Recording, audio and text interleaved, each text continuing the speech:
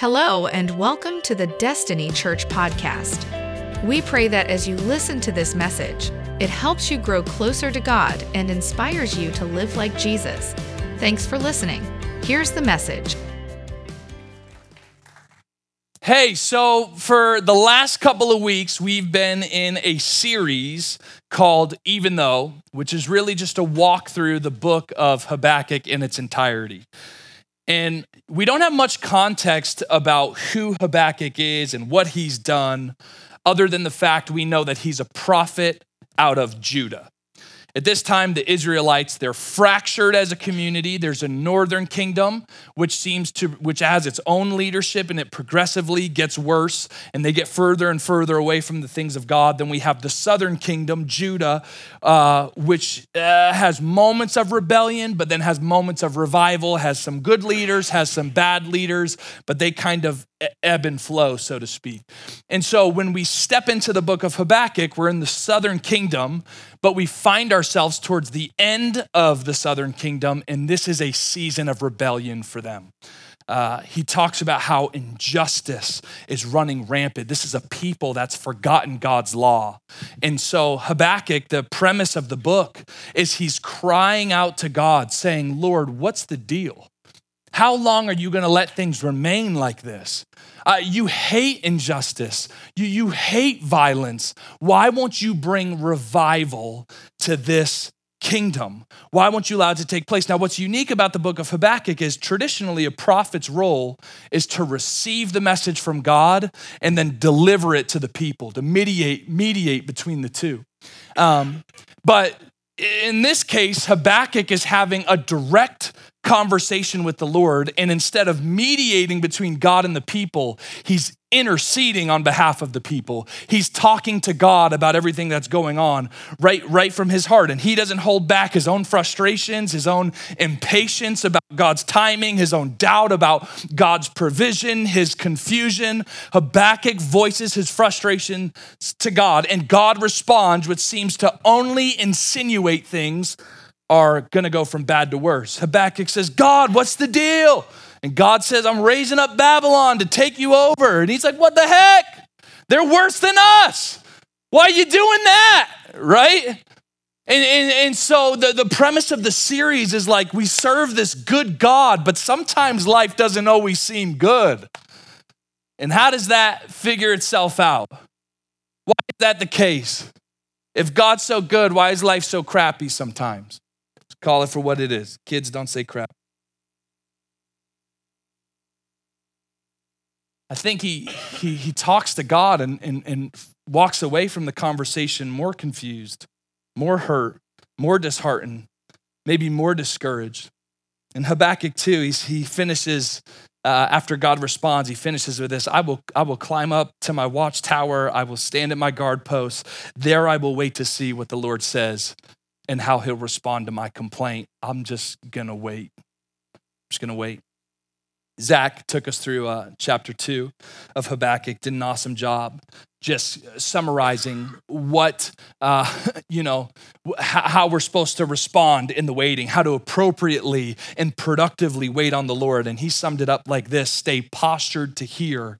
When you hear, write it down. And after you write it down, wait with expectation.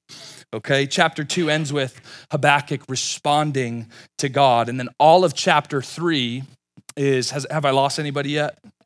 Okay, good. So God will respond to Habakkuk in chapter 2.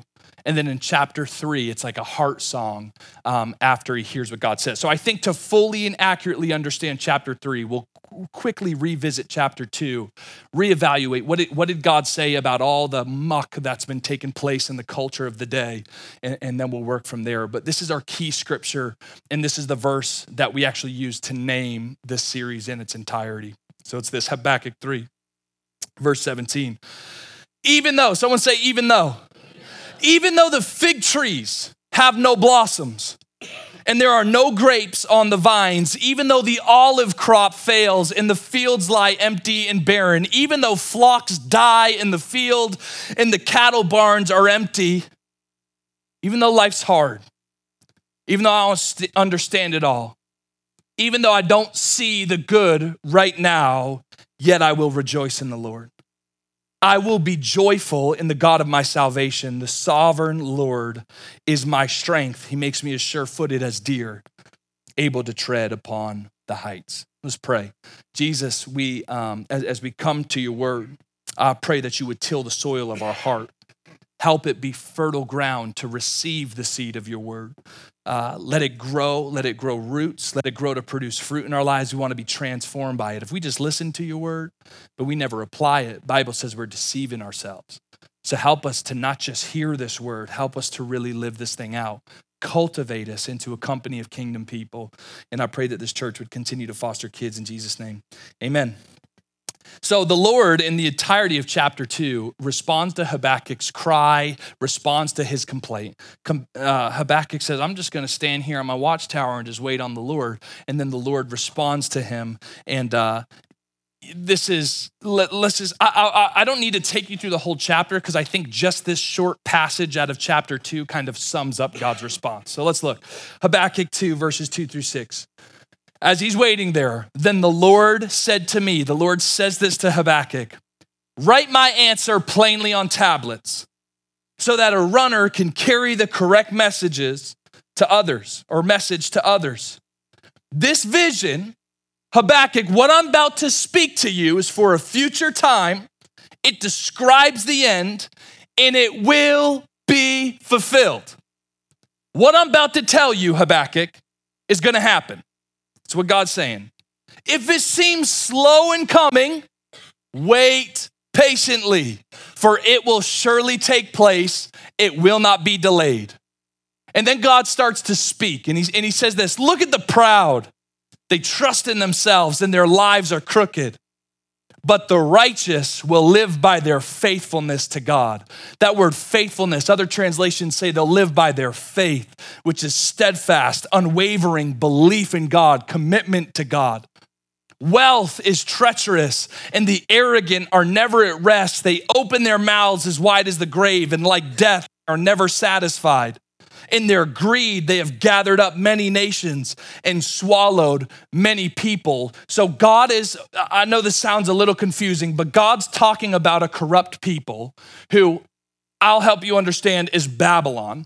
He's talking about the people of Babylon, how they're going to take over. He just told us Babylon's going to take over Judah. This is some of their characteristics taking over the people. He goes, but soon their captives will taunt them. They will mock them, saying, what sorrow awaits you, thieves? Now you will get what you deserve. You become rich by extortion, but how much longer can this go on? What God is saying is, Habakkuk, these people are going to overtake you. They're evil. But he goes, I want you to write this down. I want you to remember this, that the time is coming where you'll taunt those that have captured you. So he says, so then Habakkuk responds in chapter 3. He says, this prayer was sung by the prophet Habakkuk. Here's how he responds after chapter 2, moving into chapter 3. He goes, I've heard all about you, Lord. I am filled with awe by your amazing works. In this time of our deep need, help us, say help us. He's praying on behalf of the people of Judah. He's saying, help us again, as you did in years gone by. And in your anger, remember your mercy. A phrase that more accurately aligns with the original Hebrew phrase where he says, help us, is some translations might say like, revive your work, revive us. And that Hebrew word for help or revive is haya. And it means to give life, to nourish up, to quicken, recover, repair, restore, revive. Habakkuk isn't just merely saying, God, help us. He's saying, God, revive us. God, bring us back to life. God, quicken your people, restore us. He's saying, Lord, as I peer back into the history of our day, it's recorded of how you moved mightily. We've seen you bring revival. We've seen you take your people out of slavery and walk them through the Red Sea. We've seen you do wondrous things, and I'm asking you, will you do it again for Judah? And so I know you're angry with us as a nation because of our rebellion, but remember your mercy. I wanted to look up what mercy is and bring clarity to that. Mercy is compassion or forgiveness shown towards someone whom it is within one's power to punish or harm. So even though I may be justified in punishing you or harming you because of what you've done, I choose not to. I have mercy. I show you mercy. And so I think, part of this prayer that Habakkuk is praying is he's not denying that rebellion exists, but he's asking God to show mercy even though they're guilty. And so how many of us, I just wonder, have been so arrogant to believe that God owes you and I anything? Now, praise God, because we know he's a loving father. The scriptures refer to him in different places as a friend. He's full of loving kindness and mercy, but he is holy. He is perfect. He is almighty. He is the author of life. He is the Alpha and Omega. He's the only one who's qualified to write life's story and to author life's story, right? And I just wonder, and here's the little bit of the punch. We have punches and we have hugs and it's all grace and it's all truth, but this is all shaping and molding us to be who God's called us to be. So y'all can say ouch after this, but how many of us have grown disheartened towards God because we didn't see him give us what he never owed us? I'll read it again just so we all get it. How many of us have grown disheartened towards God because we didn't see him give us what he never owed us? Me and you are rebellious. And I said it week 1, but I'll say it again. And any good thing that exists in me, every good and perfect gift is from above. Any good that exists in me or you is God. It's him. He's the only thing that's good. He's the author of good. So, I understand this thought can be a little morbid, and not entirely comforting, but as believers, we need to live with the deep humility and that we can recognize the only good in us is God. So we first learn in Habakkuk's prayer in chapter 3, in seasons of prolonged distress, prolonged discouragement, or impatience waiting on the promises of God to unfold, we need to recognize our need for reviving and request that God would revive what is dead or what seems dormant. And then we need to remember. So just in this land, in the land of Judah, Babylon is taking over. This evil group of people, this evil tribe of people is taking over what is supposed to be God's set apart holy people, right? So after we recognize, after we request, what we need to do is remember. In the trials of life, it's so easy to forget, to not remember the majesty of God, the splendor of God, the magnitude of who God really is. And so Habakkuk brings to remembrance all of those things. Let's look at the text. His prayer continues in chapter 3. I see God moving across the deserts from Edom, the Holy One coming from Mount Paran. His brilliant splendor fills the heavens. The earth is filled with his praise. His coming is as brilliant as the sunrise. Rays of light flash from his hands where his awesome power is hidden. Pestilence marches before him. Plague follow close behind. He's making reference to the times where God has delivered them from their enemy or brought about victory for them over their enemy. When he stops, the earth shakes. When he looks, the nations tremble. He shatters the everlasting mountains. He levels eternal hills. He is the eternal one. He's no weak. Mamby-pamby God.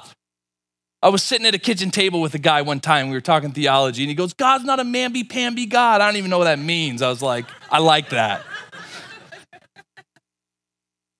And as we journey through this life, we talked a lot about this in week 1, but we're going to experience pressure.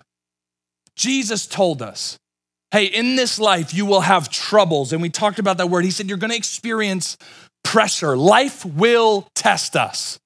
Anyone been tested? Life is gonna challenge you. Anyone been challenged? Life is going to wound you. It's gonna wound you. While we're here on earth, there's this thing called evil that exists, right? And at some point, if we live for any amount of time, evil is gonna collide with us. And we're gonna have to deal with the results of it. You and I, because of evil, we're gonna make poor choices.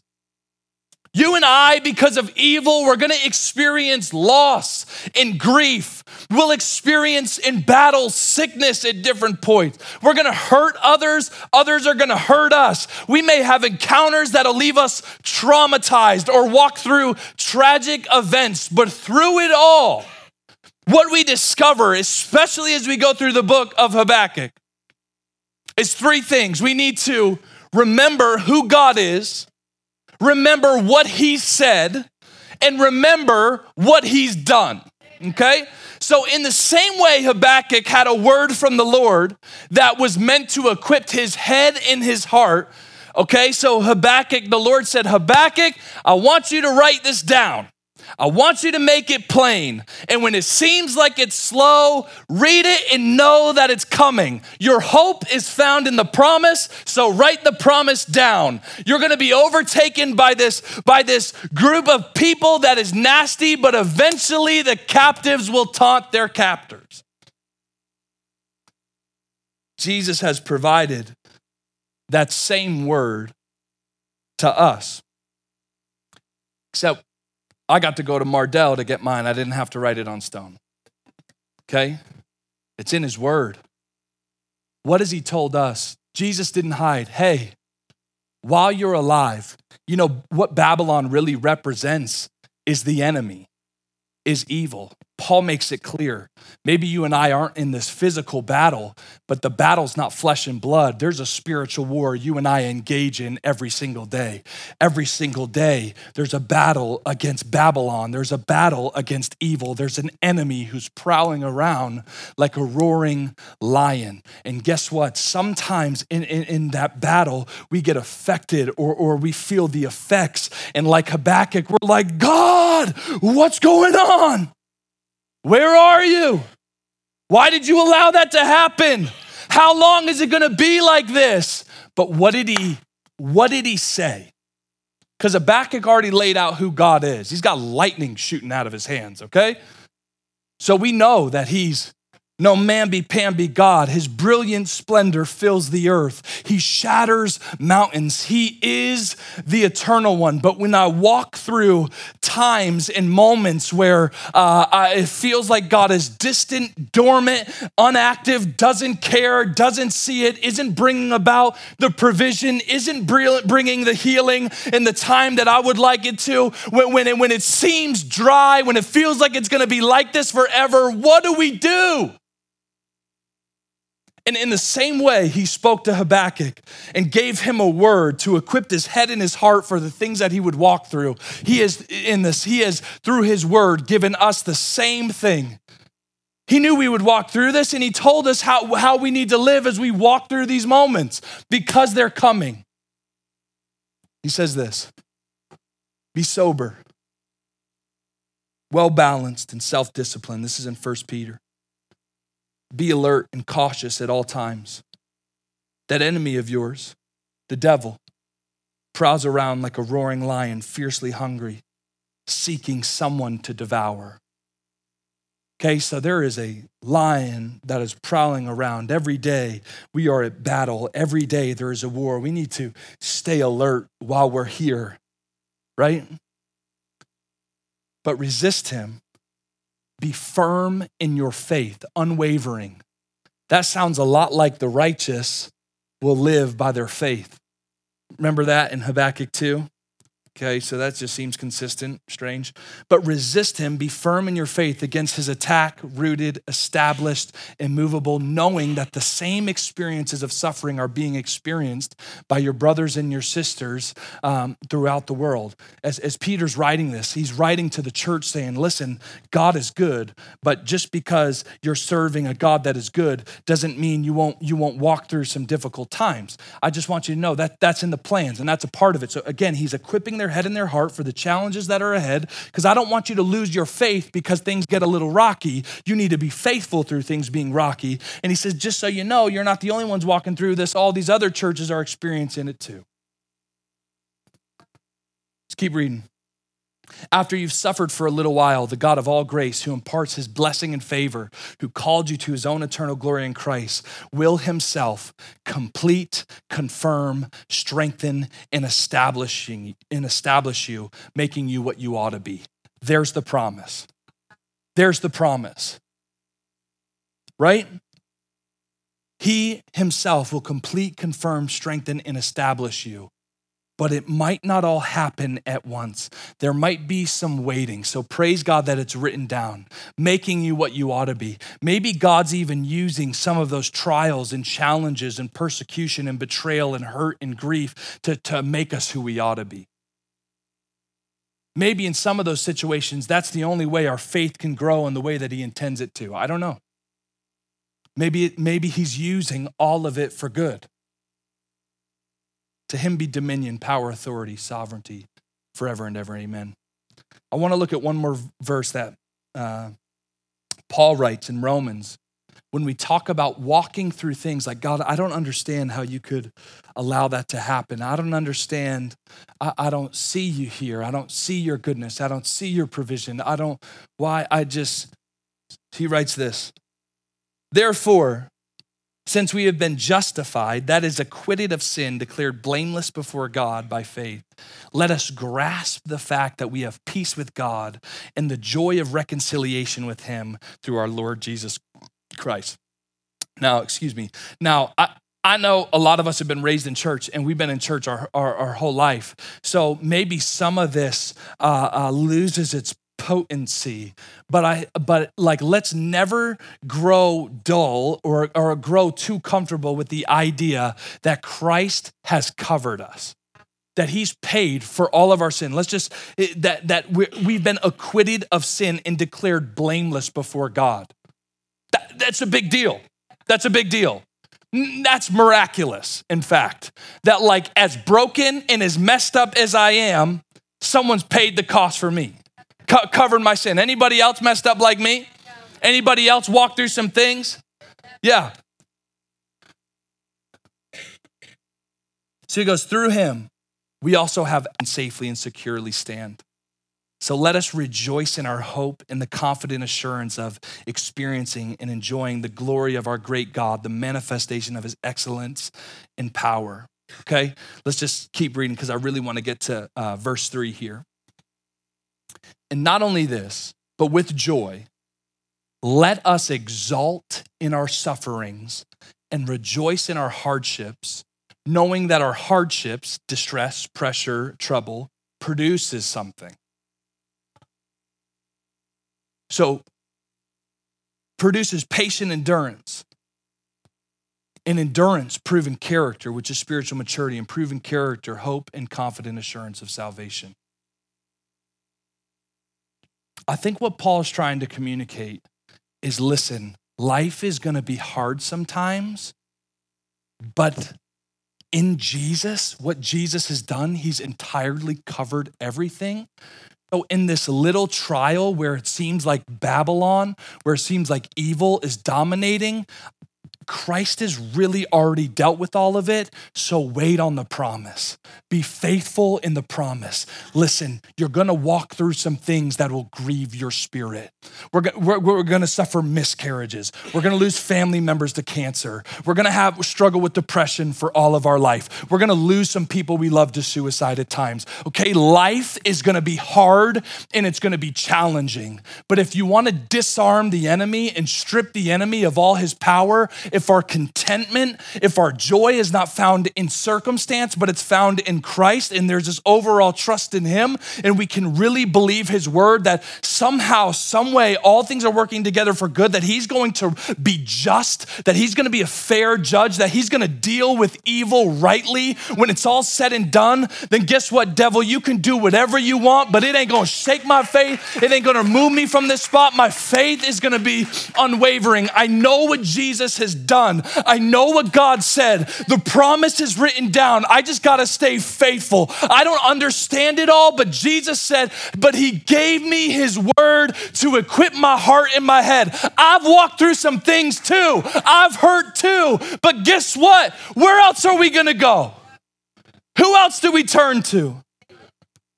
The word tells us, rejoice in your sufferings. Rejoice in your hardships. You'll notice as we continue through Habakkuk, his response is congruent with our instruction from the New Testament. So just back to Habakkuk's prayer. Took a little side road for us. God's given us his word on how we're supposed to walk through difficult times in the same way he did to Habakkuk. So back to Habakkuk's prayer. He said this, in wrath, screaming too much. In wrath, you strode through the earth, and in anger, you threshed the nations. You came out to deliver your people, to save your anointed one. So when Habakkuk is praying this prayer in chapter 3, he's remembering how God's delivered the people of God in the past.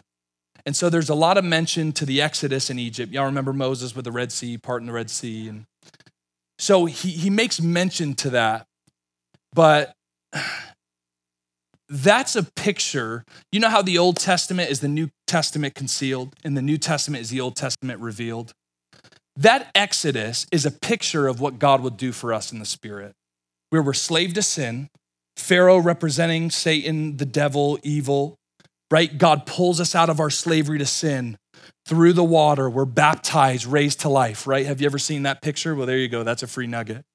Sets us on the other side. New life, a new people with new commands, with new privileges, new location, right? So that's always been a picture. Now I believe it really happened, but it was also prophetic of what Christ would do for his people.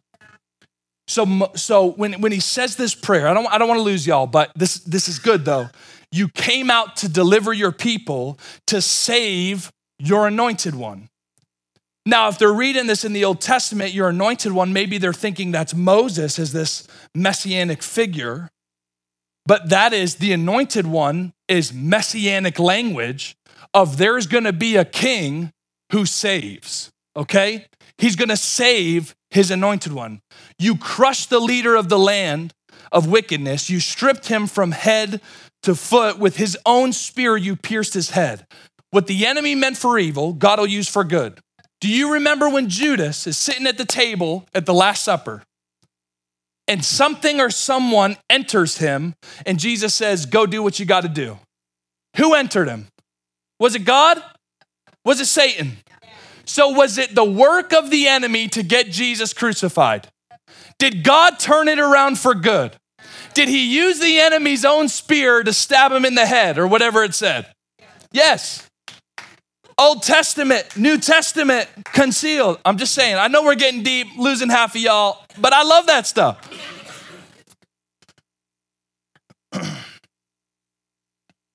You stripped him from head to foot. With his own spear, you pierced his head when his warriors stormed out to scatter us, gloating as though about to devour the wretched who were in hiding. You trampled the sea with your horses, churning great waters. I want to continue into verse 16. So Habakkuk has just went through and recognized God's goodness and provision, and he's talked through all these things. And then in verse 16, he says, I tremble. I don't know if that was a vision he had or if he's just remembering it or what, but he's like, I trembled inside when I heard this. My lips quivered with fear. My legs gave, worship team, you can come. My legs gave way beneath me and I shook in terror. I will wait quietly for the coming day when disaster will strike the people who invade us. So he reflects on what God's done. He's saying, I will wait patiently for God to overcome Babylon. And then he says, even though the fig trees have no blossom, even though I don't see it right now, even though it'll make it worse before it gets better, even though it's gonna be hard, even though there's gonna be this bout with Babylon, this bout with evil, even though the olive crop fails, even though the fields lie empty and barren, even though the flocks die in the fields and the cattle barns are empty, yet I will rejoice in the Lord. I will be joyful in the God of my salvation. So even though I don't see him saving us yet, I know that he's told me he would, and he told me to write it down So I have hope in the promise. I will rejoice because I know the promise will be brought about even when I don't see it, even though I don't see it. Habakkuk is essentially saying, Lord, even though I don't see it right now, even though it may get worse before it gets better, even though the season is gonna be difficult, even though I don't see it yet, I know what you said. The vision is for a future time. It describes the end. It will be fulfilled. If it seems slow in coming, wait patiently, for it will surely take place. God told Habakkuk, it will come. Don't grow weary. Don't waver. Keep pursuing me. Stay faithful. The righteous will be saved by faith. Keep believing me. Keep following me, and soon your captives will taunt your enemy. I know life's hard. I know you've walked through some things. I've sat with y'all. We've talked about your kids. We've talked about your divorces. We've talked about sicknesses. We've prayed. We've fasted together. We've talked about these things. Every day we confront evil. Every day the enemy is at work to attack you. He's prowling around. I know you've cried. I know you've been hurt. I know you've been confused. But don't we see the prophetic correlation here? The evil might have a place right now, but salvation is coming. There will be a day where it is all dealt with. Why? Because he said it in his word. He spoke this to John in the last book of the Bible in this Revelation. He said, this is it. He says, and I saw the holy city, New Jerusalem, coming down out of heaven from God, arrayed like a bride adorned for her husband. And then I heard a loud voice from the throne saying, see, the tabernacle of God is among men, and he will live among them, and they will be his people, and God himself will be with them. There's coming a day where he's gonna make all things new. He's gonna create a new heaven and a new earth, and he's gonna restore. But here's where it gets good. Verse 4.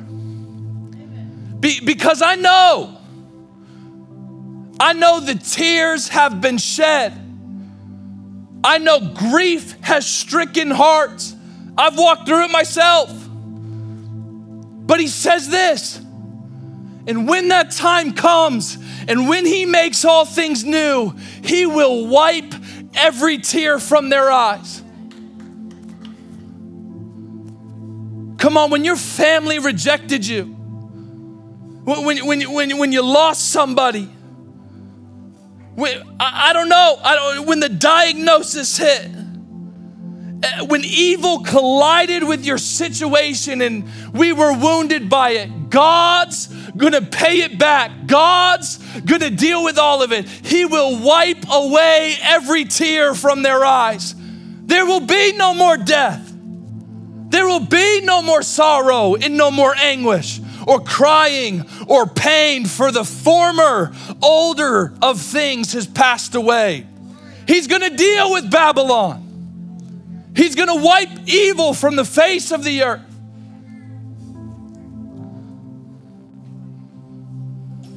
Like Habakkuk had to wait for salvation, we too are waiting. But we know that God has promised the righteous will live by faith.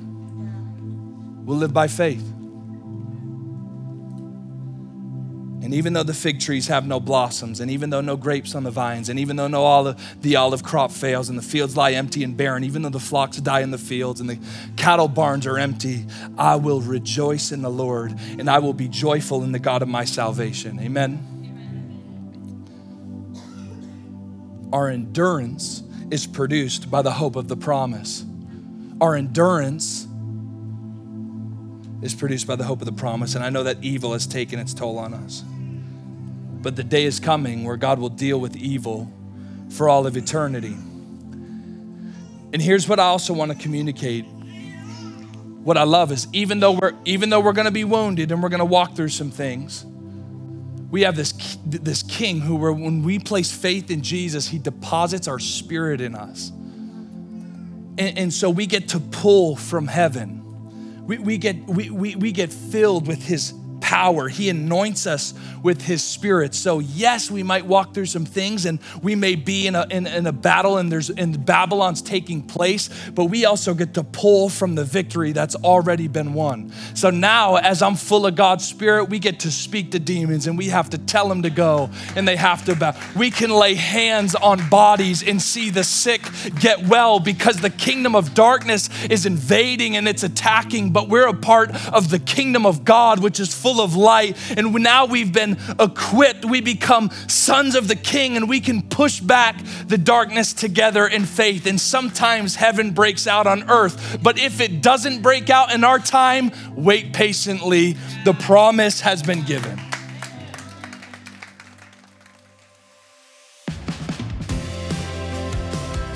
Thank you for listening to today's message. If you'd like to learn more about Destiny Church, how to get connected, or give online, visit destinychurch.me. Have a great week.